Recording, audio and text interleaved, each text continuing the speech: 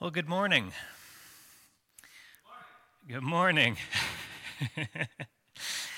I'd like to welcome each one tuning in online with us this morning. It is a tremendous privilege to be able to share with you from the Word of God. Now, we have a lot of ground to cover this morning, so make sure you get yourselves comfortable. So, what I'd like to talk about this morning is the body and bride of Christ, the church. Those of us who have repented of our sins and put our faith and our trust in the Lord Jesus Christ and his finished work, and we belong to him, we are part of his body. We are part of his church. We are part of his bride. And what an amazing and humbling privilege that it is to belong to Christ, to be part of his body, to be part of his bride, to be part of his church, and all that that entails. We are truly blessed, with blessings that go far beyond this life. So before we go any further, let's look to the Lord in prayer. Lord, we thank you for the truth of your word. Lord, we thank you for this opportunity to look into it, Lord, and what your word has to say about your church, your body, and your bride. Lord, we thank you that you have redeemed us, you have bought us with your precious blood, as we remembered this morning. Lord, we pray that if there are any that are watching this that don't know the Lord Jesus as their Savior, Lord, that you would stir their hearts, that you would convict them by the power of the gospel. Lord, bring them to repentance and faith in Christ alone. Lord, I pray that you would guide and direct my words as we go through these truths this morning. Lord, may everything be glorifying and honoring to you. We just commit this time to you. We pray this in Jesus' name. Amen. So I've entitled my message for this morning, The Body and Bride of Christ. Now, the church is something that the Lord has really been burdening my heart with over the past year, and even more intensely over the past few months, to really know what the church is all about, his design for it, and to be faithful to serve in it. Now, I'm ashamed to admit that for a large part of my Christian life, I really wasn't that fired up about the church. For some of those years, I wasn't even a part of a local assembly or gathering. But the Lord has been showing me how vital his church is, and that is what I want to share with you this morning. Now, obviously, we're not going to have time to cover every aspect of the church in detail. We would be here all day and beyond. But what I want to endeavor to do is to whet your appetite to dig deeper into some of these truths on your own and in your own study, and to encourage you to do that as a very worthwhile study. The doctrines of the church are known as ecclesiology, all the doctrines that surround the church and how God has revealed that to us through his word. Now, if you'd like to grab something to write with, whether that's a pen and paper or your phone or whatever you like to use, I'm going to give verses along the way that we won't have time to really dig into in detail. But again, you can study it on your own, and I know that you will find a tremendous blessing in doing that. So the three main questions that I want to take a look at this morning is, number one, who is the head of the church? Number two, what is the church? And number three, what is the church called to do?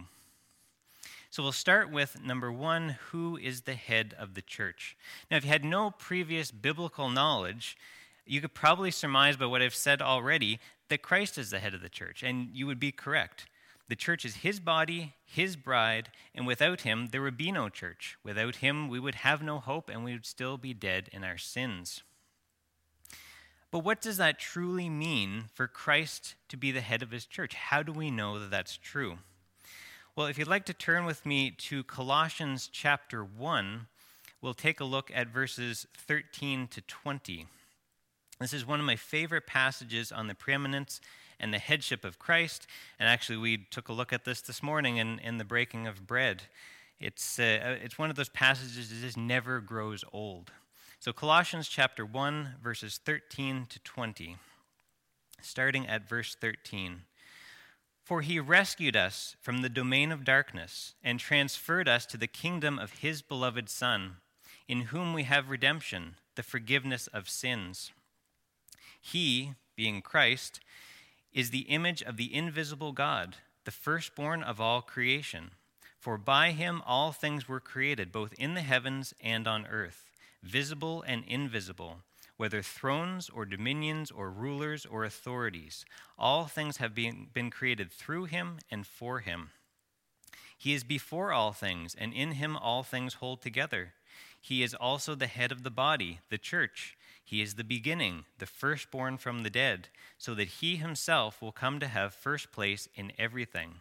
For it was the Father's good pleasure for all the fullness to dwell in him, and through him to reconcile all things to himself, having made peace through the blood of his cross.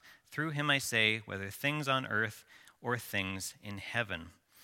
So we see very clearly in verse 18 that Christ is the head of the body, the church. And we also see many other profound truths here about Christ. In verse 15, he is deity, he is God, he is the preeminent one over all creation. In verse 16, we see that he created all things, both the things that we see and the things that we don't see. He created all things for himself and for his glory. That's the purpose, for his glory. In verse 17, he is eternally existent. He had no beginning. He has no end. He sustains all creation in perfect balance and literally holds everything together by the word of his power. Hebrews 1:3. And that brings us back to our key verse in verse 18, which we'll come back to again in a minute. In verse 19, we see that it pleased the Father for all the divine power, attributes, and authority to dwell in Christ. In verse 20, we have the gospel. Sinners are reconciled to God through Christ by his precious blood shed on the cross. By his death and resurrection, when we repent of our sins and put our faith in Christ alone and his finished work on the cross, then we belong to him. Then and only then are we made a part of his church. Then and only then can we be forgiven of sins and be made right with God. Then and only then are we rescued from eternal punishment and given eternal life in his kingdom.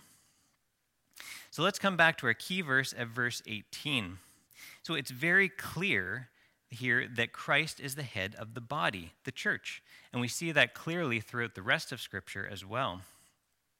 In Ephesians chapter 1, verses 22 and 23, it says, "And he put all things in subjection under his feet, and gave him as head over all things to the church, which is his body, the fullness of him who fills all in all." So what does it mean for Christ to be the head of the church? Well, if we take the picture given here of a head and a body, and we look at our own bodies, it becomes pretty clear. My head decides what the rest of my body is going to do. So if my body tells my legs to walk, well, I'm going to walk. If my body tells my hand to wave, well, I'm going to wave. It does whatever my head tells it to do. My body gets to decide how and when my body functions and for what purpose. It has complete authority over my body as far as the operation of it. Without my head, my body would have no life. If you remove the head, you end life. So in the same way, Christ has complete authority over the church. He decides how and when it functions and for what purpose. He is the source of its life and direction. So we'll take a look a little later at how Christ has directed his body to function, but for now I want to stay zeroed in on his headship. So if you'd like to turn with me to Ephesians chapter 5, we're going to take a look at verses 23 to 30. Ephesians chapter 5, verses 23 to 30. Starting at verse 23. For the husband is the head of the wife, as Christ also is the head of the church, he himself being the Savior of the body. But as the church is subject to Christ, so also wives ought to be to their husbands in everything. Husbands, love your wives, just as Christ also loved the church and gave himself up for her, so that he might sanctify her, having cleansed her by the washing of water with the word, that he might present to himself the church in all her glory, having no spot or wrinkle or any such thing, but that she would be holy and blameless. So husbands ought also to love their own wives as their own bodies. He who loves his own wife loves himself. For no one ever hated his own flesh, but nourishes and cherishes it, just as Christ also does the church, because we are members of his body. So in verse 23, we clearly see again that Christ is the head of the church. It's an inescapable truth in Scripture that we see repeated over and over again. And then we have the gospel here again. He is the Savior of the body. In verse 24, we see that the church is to be subject to Christ as head, just as our bodies are subject to our heads, just as we just talked about, so is the church to be subject to Christ in everything. In verse 25, we see the great love that Christ has for his church, which was demonstrated by him giving himself for her. In verse 26 and 27, we read about the process of Christ sanctifying his church, his bride, to present her without spot or wrinkle, holy and blameless before him. Now, this is why we need to take holiness and purity in the church very seriously. The scriptural accuracy of the doctrines that we preach, the content of the songs that we sing and where they come from, dealing with sin in the church, being separate from the world. The church should not look like the rest of the world. Christ takes the purity of his bride very seriously, and therefore so should we. And then in verse 28 to 30, we read again of the love, the cherishing, the nourishing that Christ has for his church. And that we, being members of that body, we are the recipients of that love and that cherishing and that nourishing. What a privilege. Now, I've obviously completely glossed over all the references to husbands and wives throughout this passage just for the sake of time, but I encourage you to go back through this and study it on your own, and how these profound truths of the relationship of Christ and his church apply to our marriages, and how our marriages are supposed to be a picture of Christ and the church, and that is a very tall order. So let's sum up what it means for Christ to be head of his church. So by being head, he has complete and absolute authority over every aspect of the church. He is also the source of its life. It's his body. It's his bride. It belongs to him, and he purchased it with his own blood. It is inseparable from him. Now, this makes sense because, as we've also seen, he has complete and absolute authority over all creation. He made and sustains everything. Everything belongs to him. He is the preeminent one. So there is no authority in the church except Christ alone. Now, he delegates authority within the confines of local assemblies or gatherings through elders, but he is still the supreme authority. They are under shepherds, under the authority of the chief shepherd, and we'll talk a little bit more about that in a little bit. So this means that no person or group of persons has authority over the church. Christ alone has authority over his body and his bride. And we as members of it, we are to be subject to him to obey what he has commanded for his church. So that brings us to the second question, and that is, what is the church? So we know who the head of the church is now, but what does the church look like? What is it? Well, the word church that we see in our English Bibles is translated from the Greek word ekklesia. Now, ekklesia means a gathering or an assembly of people or a called out group of people. So in our context, that gathering, that assembly, that group of called out people is the church, the body and bride of Christ. So we saw in Ephesians chapter 5 that picture given of Christ and his bride. We also see that in 2 Corinthians and Revelation, where the church is referred to as his bride. So the body and bride of Christ is made up of individual members. Those individual members, as I said earlier, are those of us who have put our faith and our trust in the finished work of the Lord Jesus Christ, and we belong to him. We're part of his body. We're brought into his body. Now, for clarity, here's a list of some things that the church is not. The church is not a building. The church is not an organization. It's not an institution. It's not a social club. It's not a place you come for entertainment or to have or to earn your way to heaven. It's not a structure full of seats that simply need warming. And the church is not a faith gathering. And we'll talk more about that in a few minutes. The church is a living organism. It's a living body. It's made up of individual members or body parts that each have an individual function, just as our bodies do. So our human bodies are the vehicle that we express ourselves through. So you observe what I'm doing or you hear what I'm saying by watching or listening to my body, just as you are right now. So in the same way, the Lord Jesus has chosen to express himself in this age through his body, through the church, through us. So the world today hears the gospel preached and the truth proclaimed through his body. It sees his love and kindness and compassion shown in practical ways through his body. Christ has chosen to express himself to the world around us through the church, through his body, through us. Now, when we talk about the church, there is one church, the church universal, which is all believers, past, present, and future.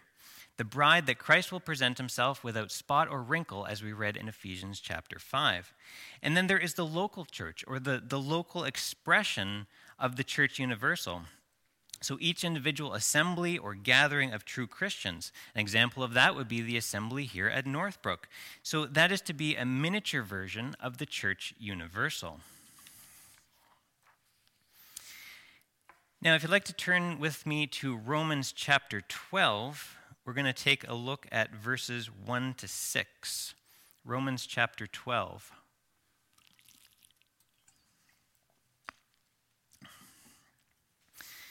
So Romans chapter 12, starting at verse 1.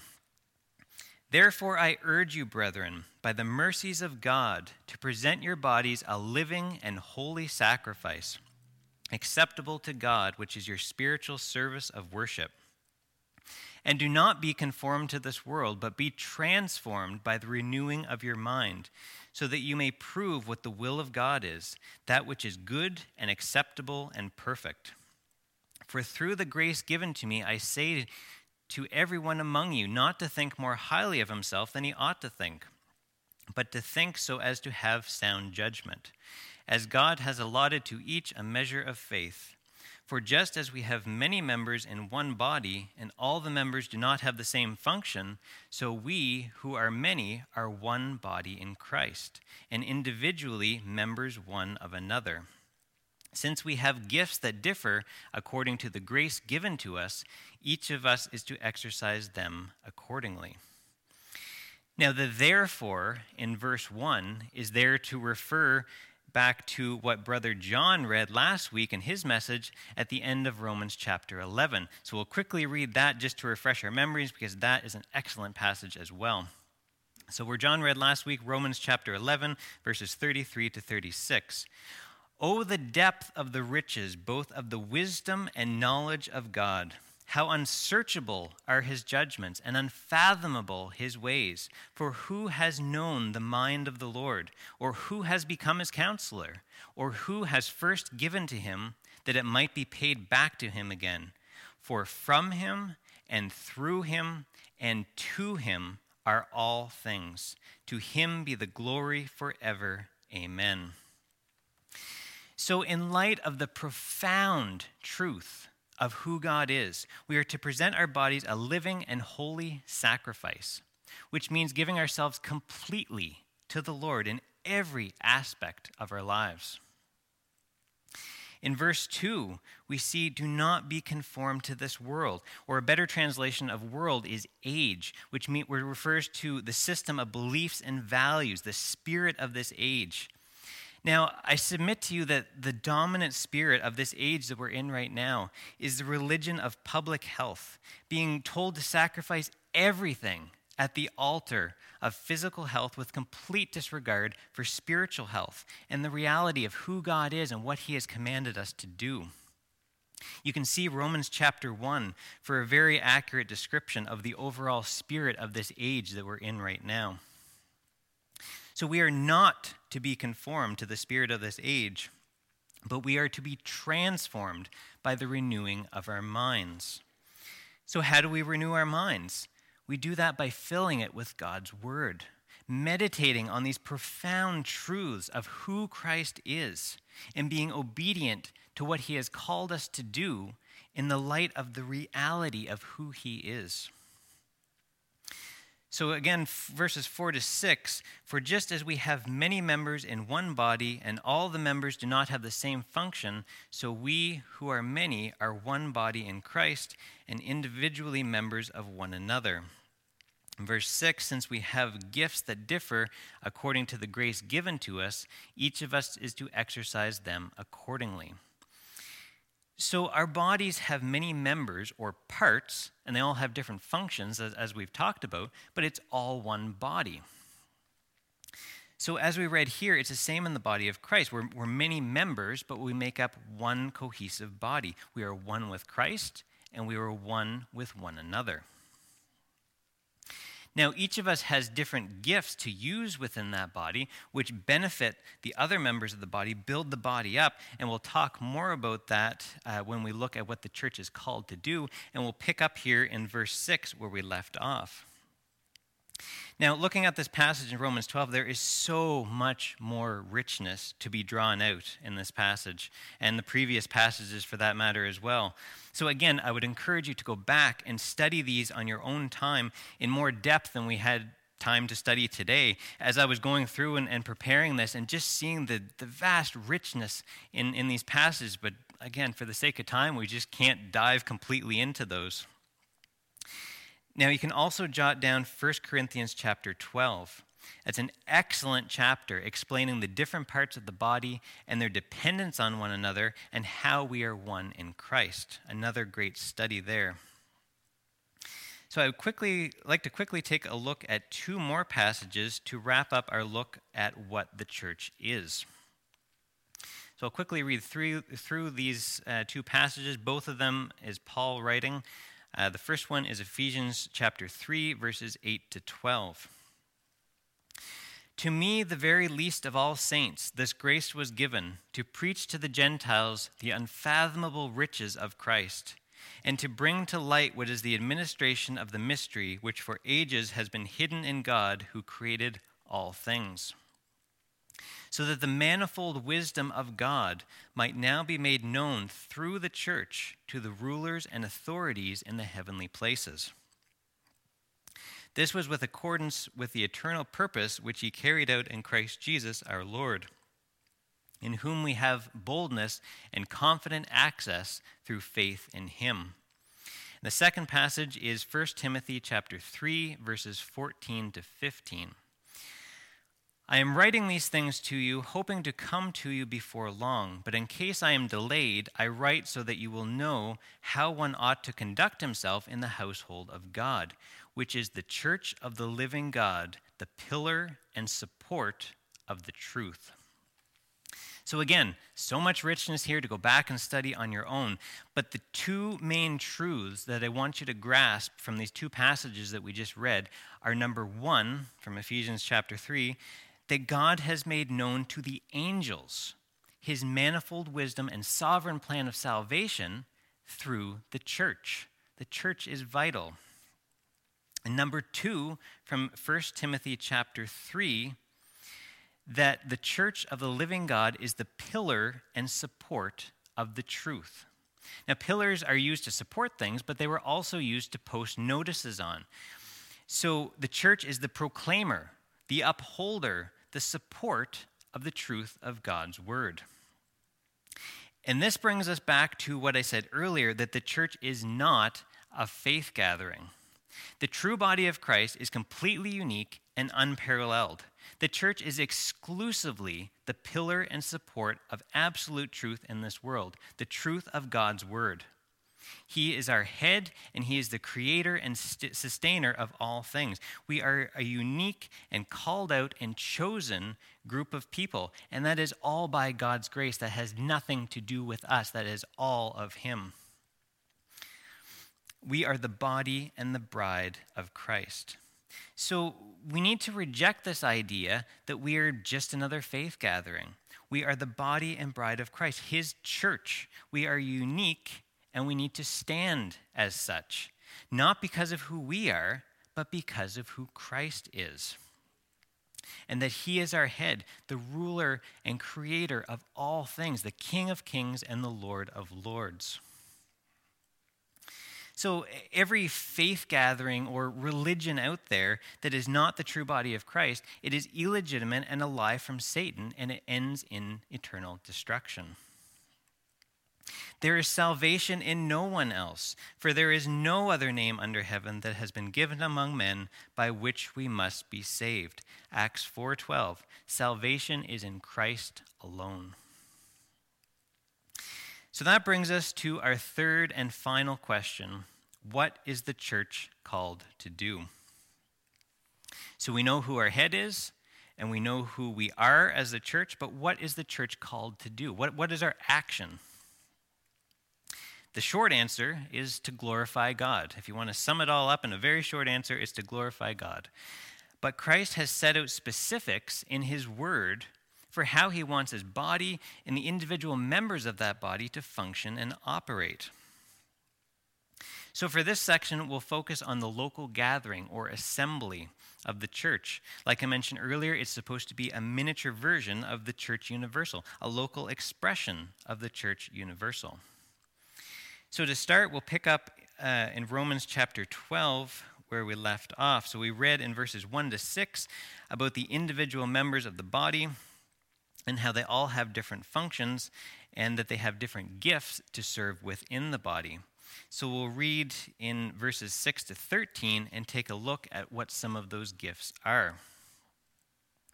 So Romans chapter 12, verses 6 to 13. If you'd like to follow along, that's where we'll be. So starting at verse 6, since we have gifts that differ according to the grace given to us, each of us is to exercise them accordingly. If prophecy, according to the proportion of his faith. If service, in his serving. Or he who teaches, in his teaching. Or he who exhorts, in his exhortation. He who gives with liberality. He who leads with diligence. He who shows mercy with cheerfulness. Let love be without hypocrisy. Abhor what is evil. Cling to what is good.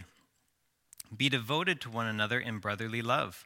Give preference to one another in honor, not lagging behind in diligence, fervent in spirit, serving the Lord, rejoicing in hope, persevering in tribulation, devoted to prayer, contributing to the needs of the saints, practicing hospitality. So in verse 6 to 8, we have some gifts listed here that the Spirit gives the members of the body to exercise, as we've been talking about. So the first one we have here is prophecy, which doesn't apply today. We have service, teaching, exhortation, giving, leading, and mercy.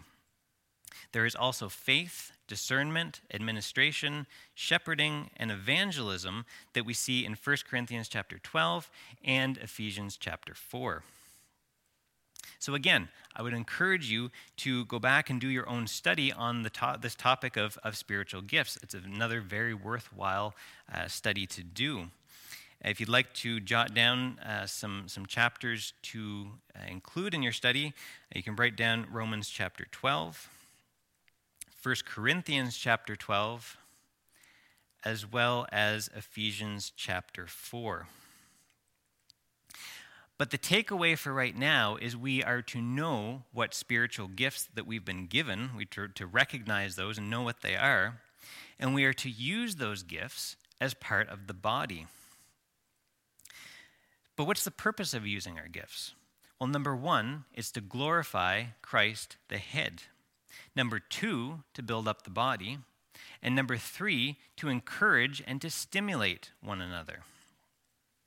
And then when we look at verses 9 to 13, we see some really practical commands for the body of Christ. So we'll go back at verse 9. Let love be without hypocrisy. Abhor what is evil. Cling to what is good. Be devoted to one another in brotherly love.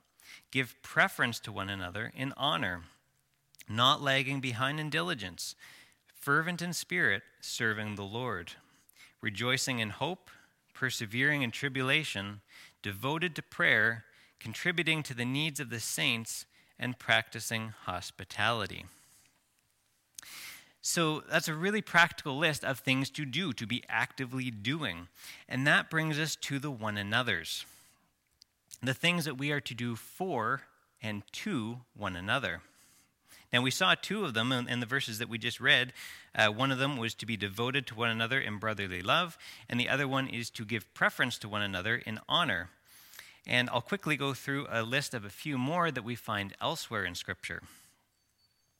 So, elsewhere in Scripture we find, and this is not a comprehensive list, but some of them, we are to love one another. We are to care for one another, comfort one another, serve one another, bear one another's burdens, be kind to one another, speak or sing to one another in psalms and hymns and spiritual songs, submit to one another, bear with and forgive one another, encourage one another, do good to one another, stir one another up to love and good works. Greet one another with a holy kiss. Now this one kind of stood out to me because obviously we don't normally go around in our culture kissing each other unless we're married to that person. But the idea here is it's showing physical affection. So whether that's a hug or a handshake or however we show affection to each other, we are to do that. We're not to socially distance from each other. We are to show each other affection. And then we go on to show hospitality to one another, confess your sins to one another, and then a huge one. We are to pray for one another. We have to be in prayer for one another. That is so important and vital. As I mentioned, this is not even a complete list. There's many more throughout Scripture. I just kind of grabbed some of the highlights. So I would encourage you again to take your favorite Bible app and do a search for one another. And you can do a study on the complete list. And then take action. Go through this list and seek to actively do these things for one another. And if you're going to do that, make sure you search different translations of the Bible, because not all translations necessarily have the words one another in it in the list of one another. So search multiple versions if you're going to do that study.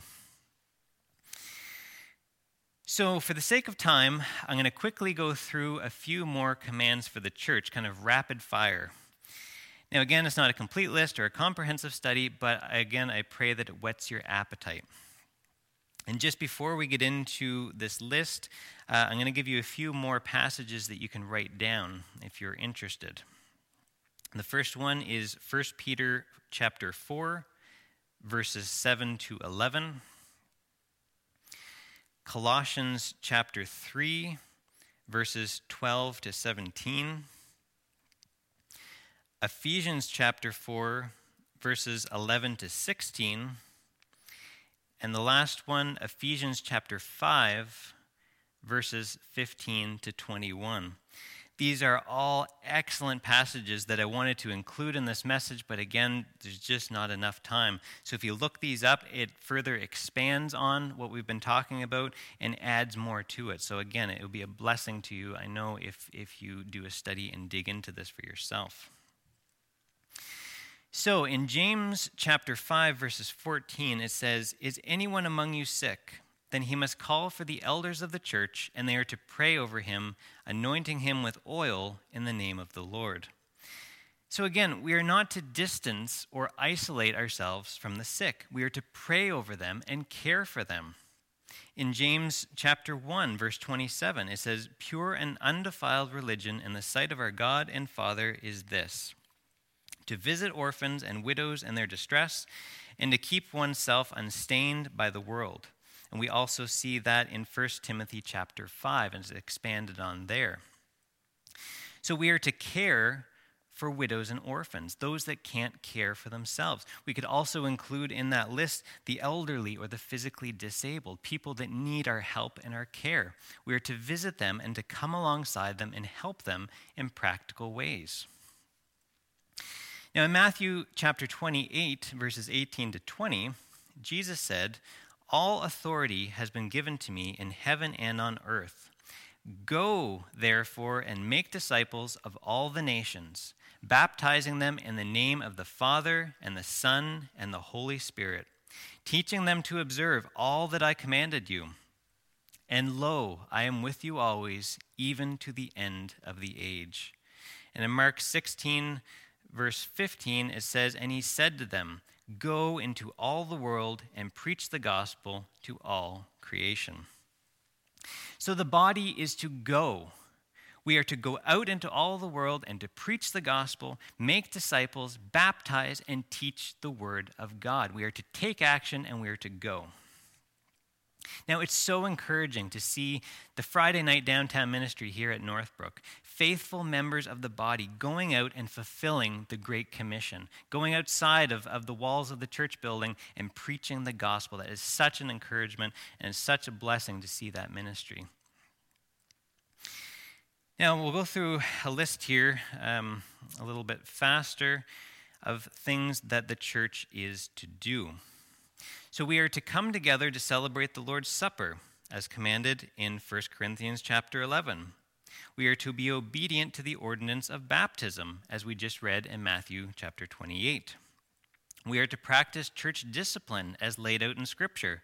And again, that comes back to the holiness and the purity of the church, which must be taken very seriously, because Christ takes it seriously. We are to sing together, Colossians chapter 3, verses 16, and Ephesians chapter 5, verse 19. We are to have fellowship together, and we are to pray together, Acts 2, verse 42.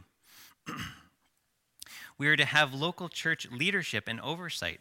Christ has appointed elders in the local church to fulfill that role. We are to submit to them as under-shepherds as they submit to the chief shepherd, which is Christ. Now, for more study on this, you can see 1 Timothy chapter 3, 1 Peter chapter 5, and Hebrews chapter 13. Now, if you do a study in these passages that I just gave on elders, it will give you a much greater appreciation for the work that our elders do, for the tremendous responsibility that they have. And it should and will cause you to say thank you to our elders for what they do. It is a huge responsibility, and we owe them a lot of gratitude for what they do. We are also to appoint deacons, or servants, as the word means, to take care of the practical matters within the local church. For more study on that, you can again see 1 Timothy chapter 3 and Acts chapter 6. Same thing here. Study that. You get a greater appreciation for what our deacons do in serving in the local assembly, and again, it should cause you to say thank you. So thank you to our elders, and thank you to our deacons for what you do. So when it comes to the local church gathering, it is autonomous. It has its own self-contained leadership that answers directly to Christ. There's no governing body that governs over a group of local churches, or at least there shouldn't be. There's no pope or hierarchy of authority figures, and civil government has no authority or place in the church either. We simply have Christ as our head and the elders of each individual local gathering, and they answer directly to him. So that's a brief look at the things that we're called to do as the church, and more specifically as a local gathering. But do we do these things in isolation from each other or as a dismembered and scattered body? Absolutely not. We are to be united as one body as we are in Christ. In Hebrews chapter 10, verses 23 to 25, if you'd like to turn with me there, we'll take a look at those verses.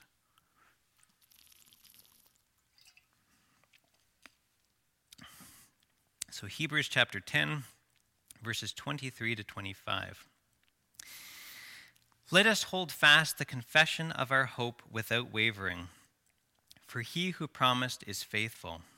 And let us consider how to stimulate one another to love and good deeds. Excuse me. Not forsaking our own assembling together, as is the habit of some, but encouraging one another, and all the more as you see the day drawing near. So in verse 23, we see that we are to hold fast to the confession that Christ alone is our only hope. Because of who he is, his promises never fail. In verse 24, we see that we are to consider or discover how we are to stimulate or provoke one another to love and good deeds. Now, love is the root, and the good deeds are the fruit. Remember that. Love is the root, good deeds are the fruit. In verse 25, we see that we are not to forsake our assembling together. Now, assembling together, or episynagoge in the Greek, means a complete collection, a gathering together in one place. So it's assembling all of the members of the local body of Christ. Why do we do that? To encourage one another and to stir one another up. How do we do that? How do we encourage one another and stir one another up? By corporate worship, prayer, and singing, the preaching of God's word, participating in the Lord's Supper together, and having fellowship. So what's the remedy for the discouragement that so many of us are feeling right now? It's gathering together as the body of Christ and fulfilling what he has called us to do.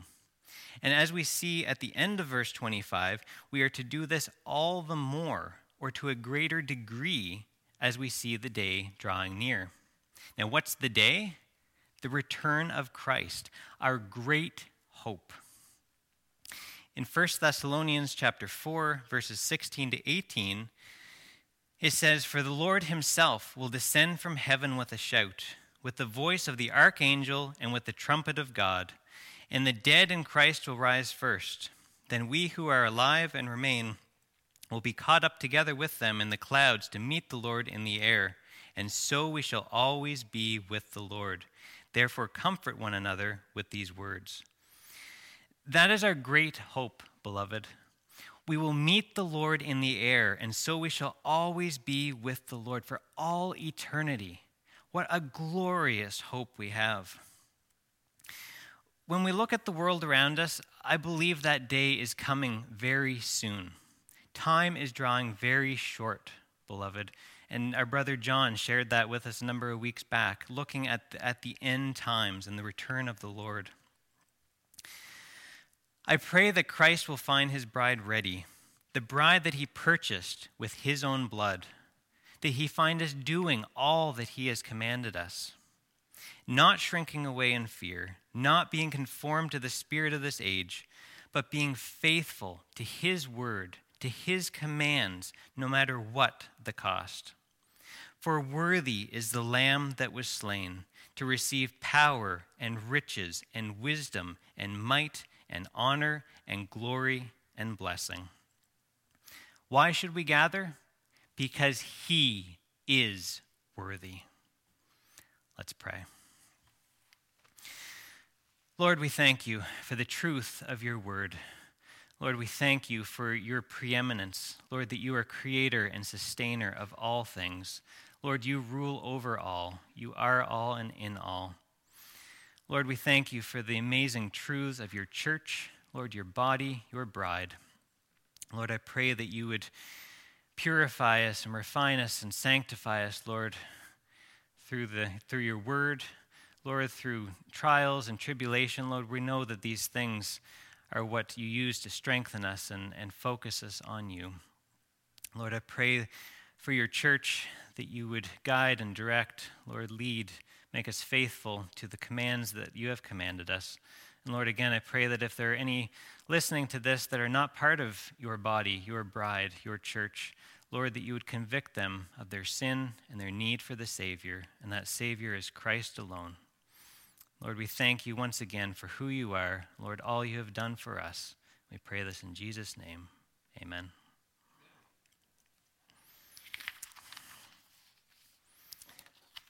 Thank you.